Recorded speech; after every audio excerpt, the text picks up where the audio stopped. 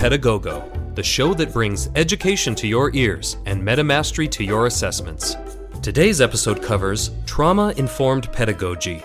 When it comes to assessment, are you helping or hurting? Pedagogo, brought to you by ExamSoft, the assessment software that keeps security and integrity in your exams while providing you actionable data for your outcomes. For all of the toughest testing challenges, ExamSoft has you covered. Welcome to episode 3 of Pedagogo. I'm glad you could join us again today. You're in for a treat. Today I chat with the delightful Valentina Iturbe-Lagrave, the Director of Inclusive Teaching Practices at the University of Denver. Valentina is the first Director of Inclusive Teaching Practices I've ever met, and I hope in the near future that begins to change as universities begin to appreciate the roles of diversity, equity, and inclusion from classroom to the boardroom. Take a listen to learn how our students' lives outside the classroom are making impacts in our classrooms and in our students' learning, and about the active role we, as faculty and administrators, can take in keeping our fingers on the pulse of our students' lives in a way that enables us to champion our students and their learning. Well, Valentina, thank you so much for joining us today on Pedagogo. I'd love it if you could just start us off with a little bit about what you do every day. All right. Well, thank you for having me. This is very exciting and new. I'm Dr. Valentina Iturbe-Lagrave. I'm the Director of Inclusive Teaching Practices at the University of Denver. And my work is really devoted to inclusive praxis, in particular inclusive pedagogy, inclusive teaching practices. So really what inclusive teaching is, the active engagement of the wealth of intersecting social identities and positionalities that faculty and students bring into the learning environment. And of course, this is face-to-face or online learning environments. And my goal is really to weave inclusion, not as an afterthought, but really have it permeate every aspect of curriculum development, course design, classroom management, and assessment of teaching and learning. So that's really what I devote my time to. Fantastic. So thank you for that. Well, Valentina, you're here to talk to us today about trauma-informed pedagogy, which I'm just now very much so learning about. Can you talk to me about what you mean when you say trauma-informed pedagogy and a little bit about what is trauma in that context? For our purposes, I really want to hone in on what trauma actually means, right? So trauma-informed pedagogy is taking into consideration that trauma in itself is a response to deeply distressing and disturbing events that are overwhelming our students' ability to cope. And this is impacting their cognitive processing skills and abilities because it's causing feelings of helplessness, it diminishes their sense of self, and their ability to feel a full range of emotions. But from the more neuropsych side of the house, I think it's really important to understand that trauma is impacting specific areas of the brain. It's affecting the amygdala, the hippocampus, and the prefrontal cortex. So whenever there's a traumatic stress, what we see is that there are actual changes to these areas of the brain. Mm-hmm. And what happens is this is fundamentally changing and impacting brain function among our college students with co-occurring trauma and depression symptoms, right? So that might be one of the ways that we see this pop up in the classroom. Because the cognitive impact at the end of the day, whether mild or severe, is harder for students to learn new things or new concepts. This is not helping them with their critical thinking. It's subverting what they're in class to do. Absolutely. You know, this has a continuing effect on people, even after the end of a stressful situation or experience. Trauma is a response to deeply distressing or disturbing events. You know, like this is something, when we're talking about trauma, this is something that truly, truly exceeds our internal resources for coping. Like our coping mechanisms are not enough. These are terms and they require very real, deep, sustained interventions from professionals. So we shouldn't be throwing around these terms casually. I see. Oh, that helps me so much. So, Valentina, how do we work through what is and isn't trauma, especially if I'm an instructor in a classroom and I'm trying to identify what each student needs and how I can champion each student? There are neuroscientists, psychiatrists, psychologists, and medical professionals that carry out extensive um, neuropsychological testing for students, for individuals that have been known to experience trauma. What we see in the educational setting most often is students will arrive with some sort of accommodation. And so accommodations are telling that, okay, some students might need specific supports, right? Specific changes to the way we are providing deadlines or testing, whatever it is. So that's one way. I think what we're experiencing right now is a little harder. We are in the midst of an unprecedented global health pandemic. Absolutely. Compounded with this is Mm-hmm. the social political unrest that we are experiencing in the United States Mm-hmm. around racial violence and inequities that Yes. precede COVID. That's really important. None of these issues around race and racism are new. Mm-hmm. Sadly, they precede this pandemic, but compounded with the pandemic, Yes. what we're Yes. seeing is that people's actual ability to cope is Mm-hmm. truly challenged, right? Mm-hmm. Mm-hmm. And so that's where I think the term trauma informed pedagogy and informed praxis is really important, because we're not experiencing a moment in history where we're going to come into a classroom and we'll readily be able to identify students who might need extra supports. Inclusive pedagogy would mean that you have thought about all of these points of your pedagogy before you enter that learning environment, before your students begin to engage with you in the course, right? Mm-hmm. Mm-hmm. And so when we're looking at what's happening right now is normal goals and obligations of our students may be suspended, at least temporarily, right? Sure. Because the person is devoting time and energy to processing and working through a traumatic event. Right. So I'll speak more candidly about how we're seeing this right now. We have students who have lost more than one family member to COVID. I myself lost my father to COVID very Wow. recently. I'm so Um, sorry. and, you know, it's interesting when I talk to faculty, some of whom have said to me, you know, I've lost both of my parents during this pandemic, and students Mm-hmm. who are saying the same thing. Mm-hmm.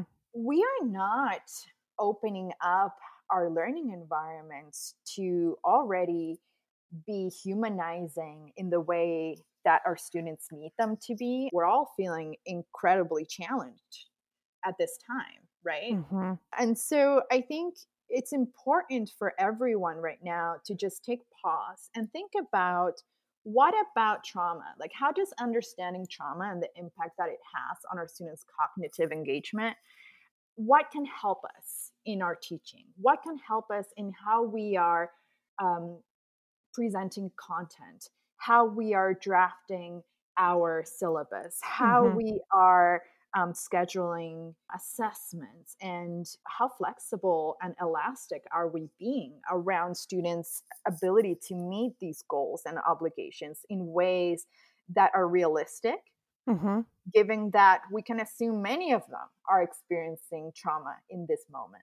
I see. I think I'm really understanding what you're saying. In the past, we might become aware that a student has endured trauma and might have additional accommodations or resources to support them if they were to come to us with an accommodations letter.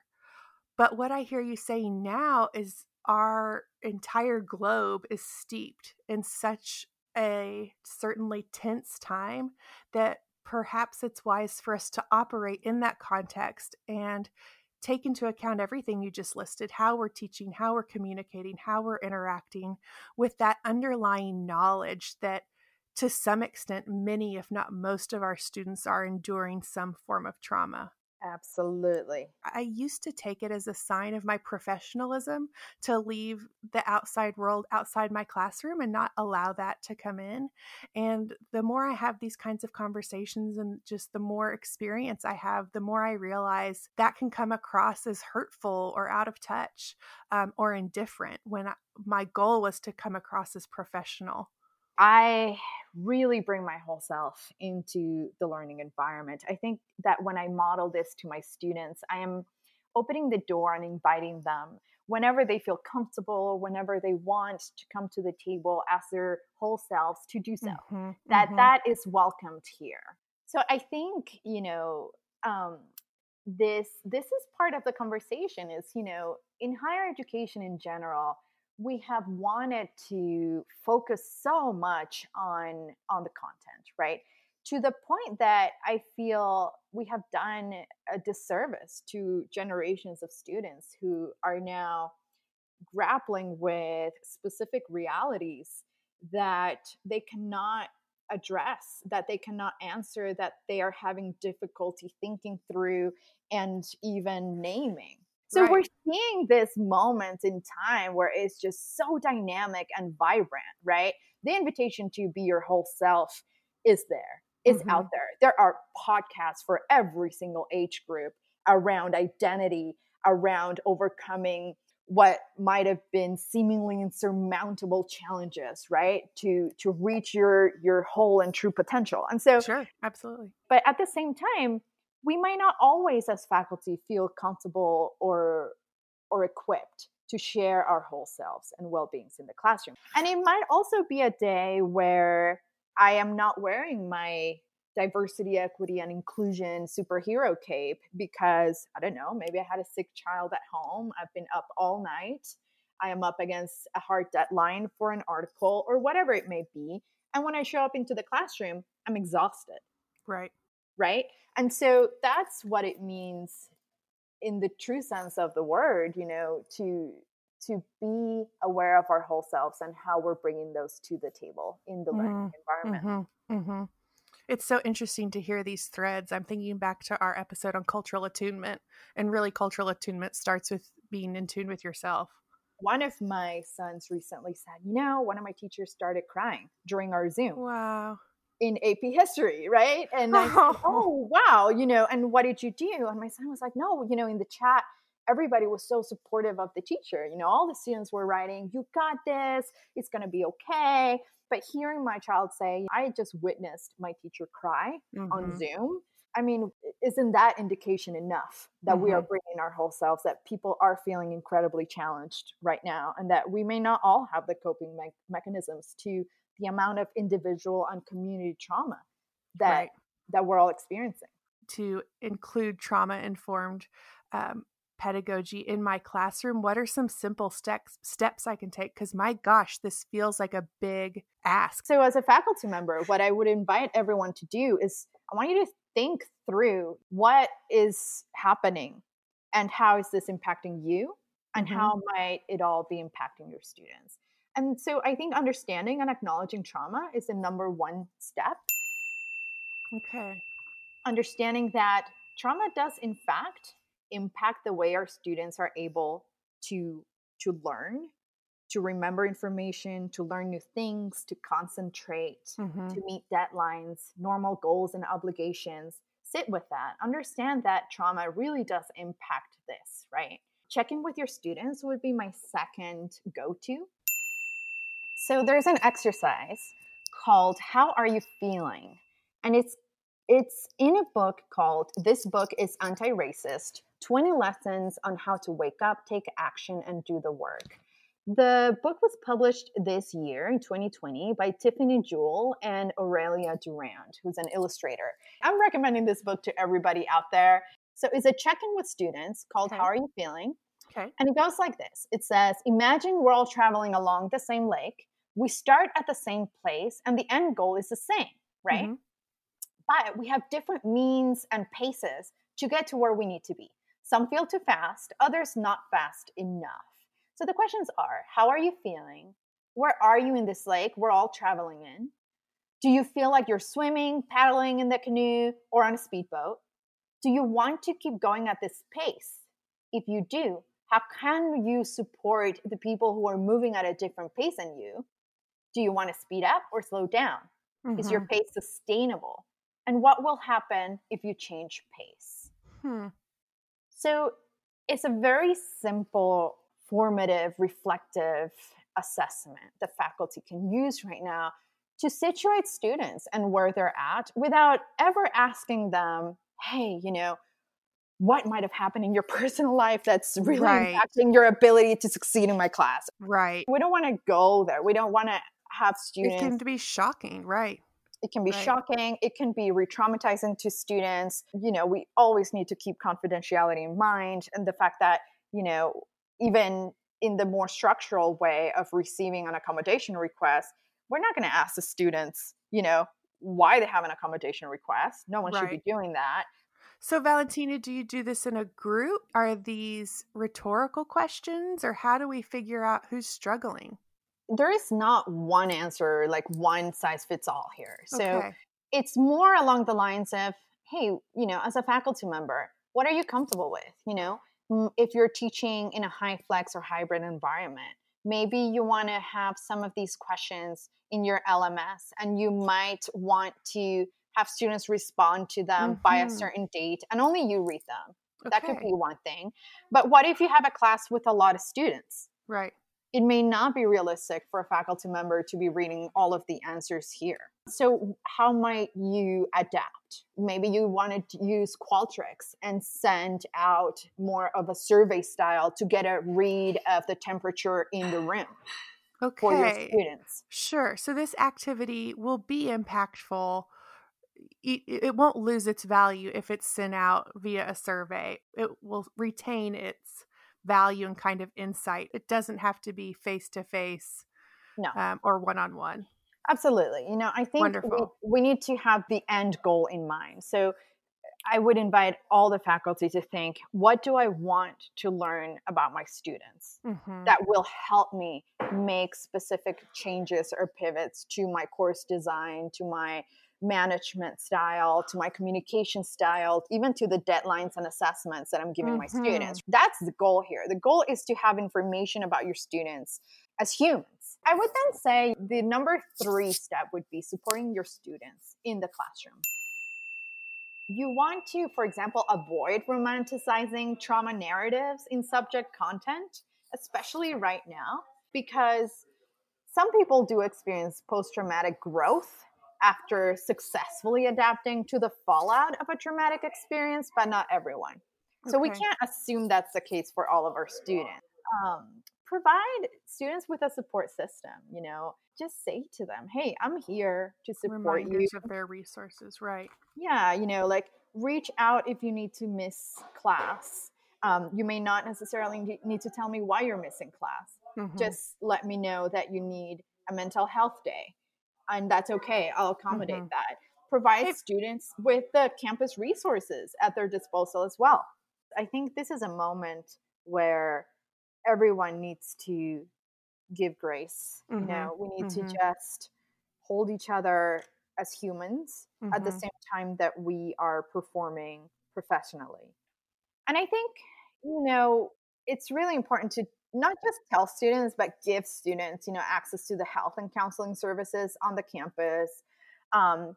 Every campus has confidential services for students. I would make those available to them as well. Include them in your course, right? We have students that are also not just experiencing the trauma of this historical moment, but who are also experiencing, housing insecurity, food insecurity. Food insecurity, yes. We have students whose parents have lost jobs. Students themselves have lost jobs. They might be struggling with paying for college and paying for their food and paying their rent. This is all very real.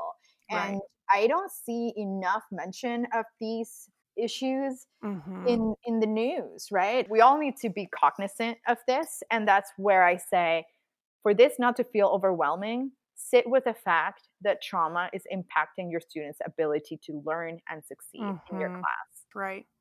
Well, and I think to your point, the more we can normalize these types of conversations without calling anyone out, but if on a regular basis, I can say, be reminded on campus counseling, this is a trying time. I know I'm feeling stressed. Or be reminded of the food pantry on campus. The more we can normalize these kinds of resources and conversations and remind our students these resources exist for a reason. It's not because one student needs it. It's because many students need many of these resources over the course of their time in college. And it should be a part of the syllabus. I mean, syllabi are living and breathing documents, and they should be treated as such. You might want to include in your syllabus a basic needs security statement. Many faculty are including those statements, right, that are addressing housing and food insecurity. You might want to include a statement around technology and the requirements. Well, at the University of Denver, we have, for example, a laptop loaner program. So students who don't have the necessary tech to learn from home, we will address that. We will send them the technology they need to log into their classes. And, I would just add, just remember that every learning environment should be inclusive, right? Mm-hmm. Any instance of inequality or micro inequality can really accumulate and have a very significant impact on our students' learning. Yes. Learning environments are climates, and they're not just intellectual. These are social, emotional, and physical environments as well. And so we need to start thinking about the classroom, whether it is online, hybrid, high flex, or face-to-face, as an environment that is all-encompassing of our students' whole selves. What, if anything, is the role of the traumatized individual in this interaction with us? It's different for everyone, right? Sure. I mean, you might find a student is very outspoken and can really ask for what they need in the moment. Right. And then you might have students who are not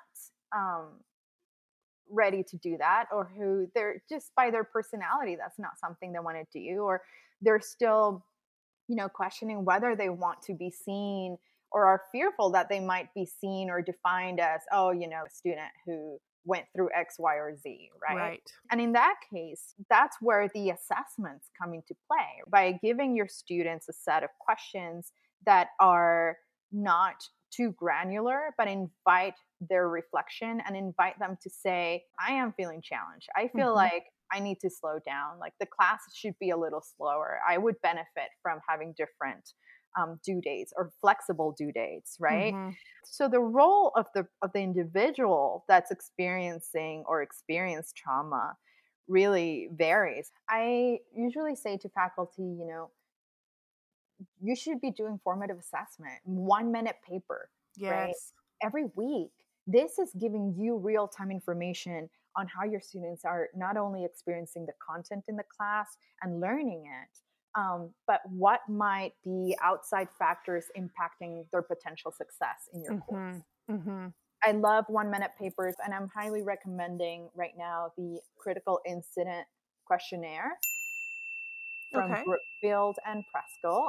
These are a series of really simple questions that you can ask your students to write down anonymously. You can do it in survey style, whatever it is. And you don't have to do all the questions, but things like, hey, what happened in class today that made you feel curious? So it's anchoring their experiences in teaching and learning, in their cognitive experience. And that's what we want to ultimately do, right? This conversation about trauma-informed pedagogy and inclusive pedagogy, at the core of it is we want our students, all of our students, to succeed. Right. No, I agree. We absolutely do want all of our students to succeed, because I was a big proponent of formative assessment, but it was always about the content. It doesn't take any more than a minute to check in on the other. And so I think if anything legitimizes the need for inclusive, trauma-informed, and humanizing pedagogy and praxis, it is a very historical moment that we are all collectively experiencing right now. And I think when we take collective responsibility as educators for the well-being and success of our students, not just in our classroom, because I assure you, most of our listeners who are faculty members, I'm sure they want their students to take what they have learned in their courses out into their world, out into their lives. Yes, if we can appreciate it for the tipping point that it is. Yeah, absolutely. Right. So Valentina, in the moments we have left, I'd like to ask you 2 more questions that I think will really round things out. My first question is, what role does traditional assessments, we're talking midterms, finals, papers, class projects, what role do those things play in communicating to us about our students' well-being?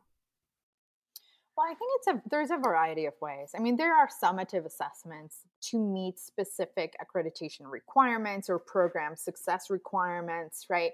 They need to remain a certain way, Sure. right? And they are completely focused on content, their critical thinking ability, problem solving ability, and that's great. Hmm. When we start to see in summative assessments that a student develops a trend, that student has a pattern, that Hmm. they are not succeeding in specific components of those exams or assessments, Hmm. then I would invite that student to the table. Hmm. Ask them, I notice that you are struggling with these types of questions. Or whatever it may be. Think about how you are writing your own assessments. For example, if you're writing a problem for students to solve, or maybe it's a case study, and you're using a lot of colloquial language or Hmm. very culturally dependent references, hey, just know that some students may not understand what that means, Right. what those mean. And in so doing, this is not fully accessible or equitable to all students. So you Right. might want to revise those types of assessments. I am a huge proponent in formative assessments. I love something that starts from the very first day of class to the very end, right? Where they can see and experience their own growth and development, whether it be portfolios or journaling, writing, anything that allows students to really be so proud of their work. I think we Hmm. miss a lot of those opportunities in higher ed. To see that Um, growth. Absolutely. Right. Well, and And I think from what you're saying, the formative assessments that are more of the Humanity 101 check in perhaps can help contextualize the summative assessment results that we're seeing, whether this is a content issue or maybe a trauma related issue. If we're seeing a drastic change in performance or performance from last year to this year, um, together with those formative assessments and that insight that we're getting as we engage with them, that might help us contextualize the conversation we have in our office.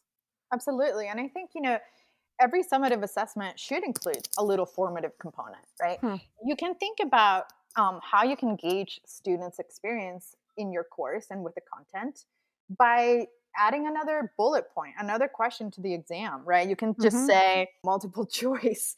Um, how prepared did you feel for this exam? Oh, I love that. Yes. I And love so it. again, like, you can do that one extra question in that summative assessment. Right. You can make it multiple choice. And this is the other part of the conversation is, hey, faculty are super overwhelmed as well. So we want to make the job easier on them too, because otherwise it won't be sustainable. That's what I love about psychometrics. If you have psychometrics available to your item Mm, performance analysis, those can be great objective arbiters of am I writing unintentionally biasing questions. So either yes. liaising with a colleague to put a second set of eyes or looking at your psychometrics if you're using computer-based testing, but metrics to quantify, am I writing biased or discriminating questions? And if so, to make those tweaks. There are so many layers. And do you think about our assessments as helping our students learn how to learn? Those students that Yes. can come to us and say, hey, this is what I need to learn better. In all of our assessments, we're having a little metacognitive question at the end that is Yes. tapping into who they are as learners and helping them understand the link between that and their success. Yes. Participate in that cultivation of that skill. What Absolutely. a high honor. Absolutely. The last question I really want to ask you is, what are the stumbling blocks that can get in the way of trauma informed praxis or pedagogy? So, one would be, academic cynicism. And we don't Okay. talk enough about it, but you know it. Everyone knows it, right? Academic cynicism. It's like, here's one more thing. Um, you know, this another fad. We're not here to handhold or Right. be, mental Babysit. health Right. professionals for our students. Right. That's one thing. And that is a narrative that is incredibly corrosive to faculty who are feeling inspired and ready to do the work, right? Capable. Uh-huh. Yes, that within their own group of educational peers, they don't find validation. that this is something worthwhile, right? Mhm. So that's a big stumbling block, because just as peer pressure impacts kids in K-12, this is impacting faculty as well. And Mhm. we don't talk about it enough. And so I would say to that, just remember that there are like-minded practitioners all over the world. You will find what you need and the support you need online. Go to your professional associations and see who's having these conversations, because people are having these conversations, and become a part of that conversation. Another stumbling block, I would say, is just cognitive load right now. Sure. People are incredibly overwhelmed. Um, you might want to do this work, but hey, you're figuring out how to use a really confusing LMS interface, right? Mhm. Or you're having to pre-record your lectures and this is new to you, and you're thinking, wow, okay, this all sounds great, but I'm still trying to get my course on my LMS, right? Yeah. So that's a stumbling block, and that's okay. Just remember, you don't have to start right now. I want you to just keep this in mind. Any moment that's right for you is right to start. Period. Yeah, we don't have Yeah. to do all the things right away. No. Love that. We don't have to be the buttoned up perfect version of ourselves every day to come to class. We just No, have and to we're be aware of what we're going through. exactly. And we're not going to know everything. And that's okay. You don't have to know everything. And, I often get this from faculty around diversity and equity topics. And they're like, oh, am I supposed to be facilitating a conversation about what's happening in the US right now in my, I don't know, my science class? And I'm like, well, do you feel that you're well equipped to facilitate that conversation? No, then you probably shouldn't be having it. But you should invite students and open the door and say, I acknowledge that we're all living through some really intense social times, social political context, and this might be impacting you and your ability to learn in my class. And that's okay. I just want you to know that I'm not an expert in this, but there are people who are, right? And I'm here for you. And there are people who are, and I might recommend, specific readings or books or people on campus or podcasts that I listen to my students, right? That might be supportive. You can always find the experts and hand it over to them. I think that's very important also. We can't be experts in everything. Yes, I love that. I love it. It really makes me think, as a concluding comment, it makes me think one of my favorite parenting experts always says, no matter what question your child asks you, say, that is an excellent question, and I'm so glad you asked me. And then you can either answer or say, I'm going to get back to you, but to always say, thank you for choosing to bring it to me. And I think we can do that in our classrooms, no matter if we have a PhD or just love our students and are a champion of theirs, to be able to say that. I'm so glad you included me. Let me see what I can do. Yeah, exactly. And I love the way you said that. We want them to succeed. I have yet to meet a faculty member whose goal is not for their students to succeed, right? Truly, right. And so, hey, this is at the core of why we do what we do and why we love it so much. Agreed. Well, Valentina, thank you so much for your time. I learned a lot, and I know our listeners are going to learn so much. And really, what you helped me with is making this feel so much less scary. We want to show up for our students in such a crazy time in all the things that 2020 is. And our conversation today, for me, made that a lot less scary, and I hope the same is true for our listeners. Thank you so much for your time and your expertise. I appreciate it. Well, thank you so much for inviting me and providing this great platform. And to everybody out there, be well, be kind, and take good care. Wasn't today's episode great? For me, it was an entirely new take on the role assessment can play in our classrooms. A way to check in on our students and connect them to resources for their success. Whether that's a study group, an extended deadline, counseling services, or directions to the food bank. We're all human, and whether we intend them to or not, our lives, cultures, and identities accompany us wherever we go. By being aware of ourselves, doing the hard work of being authentic, and doing the work of knowing and then responding to our students, we not only make them better learners, we play a role in championing their success. Now that's a reason to get up and show up each day. Stay tuned next week as I sit down with Christina Pagullo, Director of Academic Assessments at the University of Denver. or as she refers to herself, an academic DJ who choreographs assessments and accreditation with the everyday activities of students, faculty, and staff. Can't wait. For a transcript of today's shows, additional resources, or to listen to previous episodes of Pedagogo, come visit us online at examsoft.com/pedagogo. While you're there, take advantage of the other assessment resources we have, including on-demand webinars, white papers, blog posts, and more. Until next week, I'm rooting for you, Education Nation. Pedagogo, brought to you by ExamSoft, the assessment software that keeps security and integrity in your exams while providing you actionable data for your outcomes. For all of the toughest testing challenges, ExamSoft has you covered. This podcast was produced by Allison Case and the ExamSoft team.